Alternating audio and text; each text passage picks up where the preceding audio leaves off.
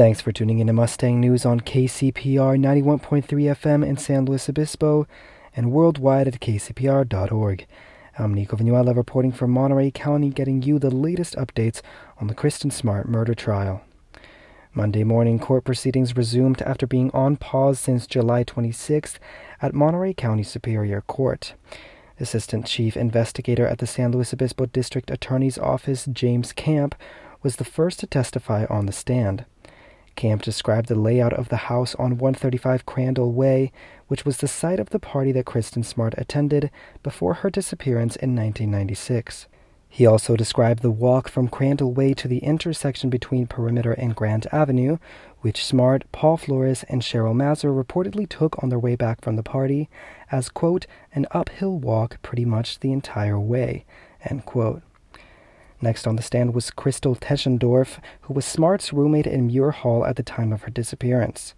Teschendorf testified that her and Smart split off into separate groups around 8 p.m. to go to separate parties on the night she disappeared, and that, quote, that was the last time I saw her, end quote. Teschendorf also said that her friend, Jenna Schrock, who was visiting her at a Cal Poly that Memorial weekend, stayed in Teschendorf and Smart's dorm that night. Teschendorf herself did not stay in the dorm, and spent the night in her boyfriend's dorm.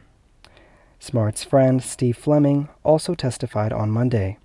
Fleming said that he had seen Paul Flores, quote, following, and, quote, Smart on multiple occasions, and that other girls in the dorms had expressed to Fleming that they felt uncomfortable in Paul Flores' presence. Paul Flores' attorney, Robert Sanger, told Fleming that these comments from other girls came after Paul Flores had been identified in connection to Smart's disappearance, but Fleming maintained that they had been made previous to that. Fleming also described an instance in which he saw Paul Flores and Smart inside her dorm room, where she looked, quote, very uncomfortable, end quote, and added that, quote, she did not want him in there, end quote. The court ran out of time midway through Sanger's cross-examination of Fleming, which is set to resume on Tuesday morning. Paul Flores is currently charged with Smart's murder, while his father, Ruben Flores, is charged with accessory to the crime. If convicted, Paul Flores can face anywhere from 25 years in prison to a life sentence.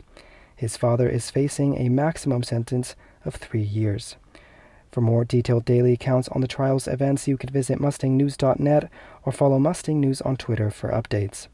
For Mustang News on KCPR, I'm Nico Vinuela.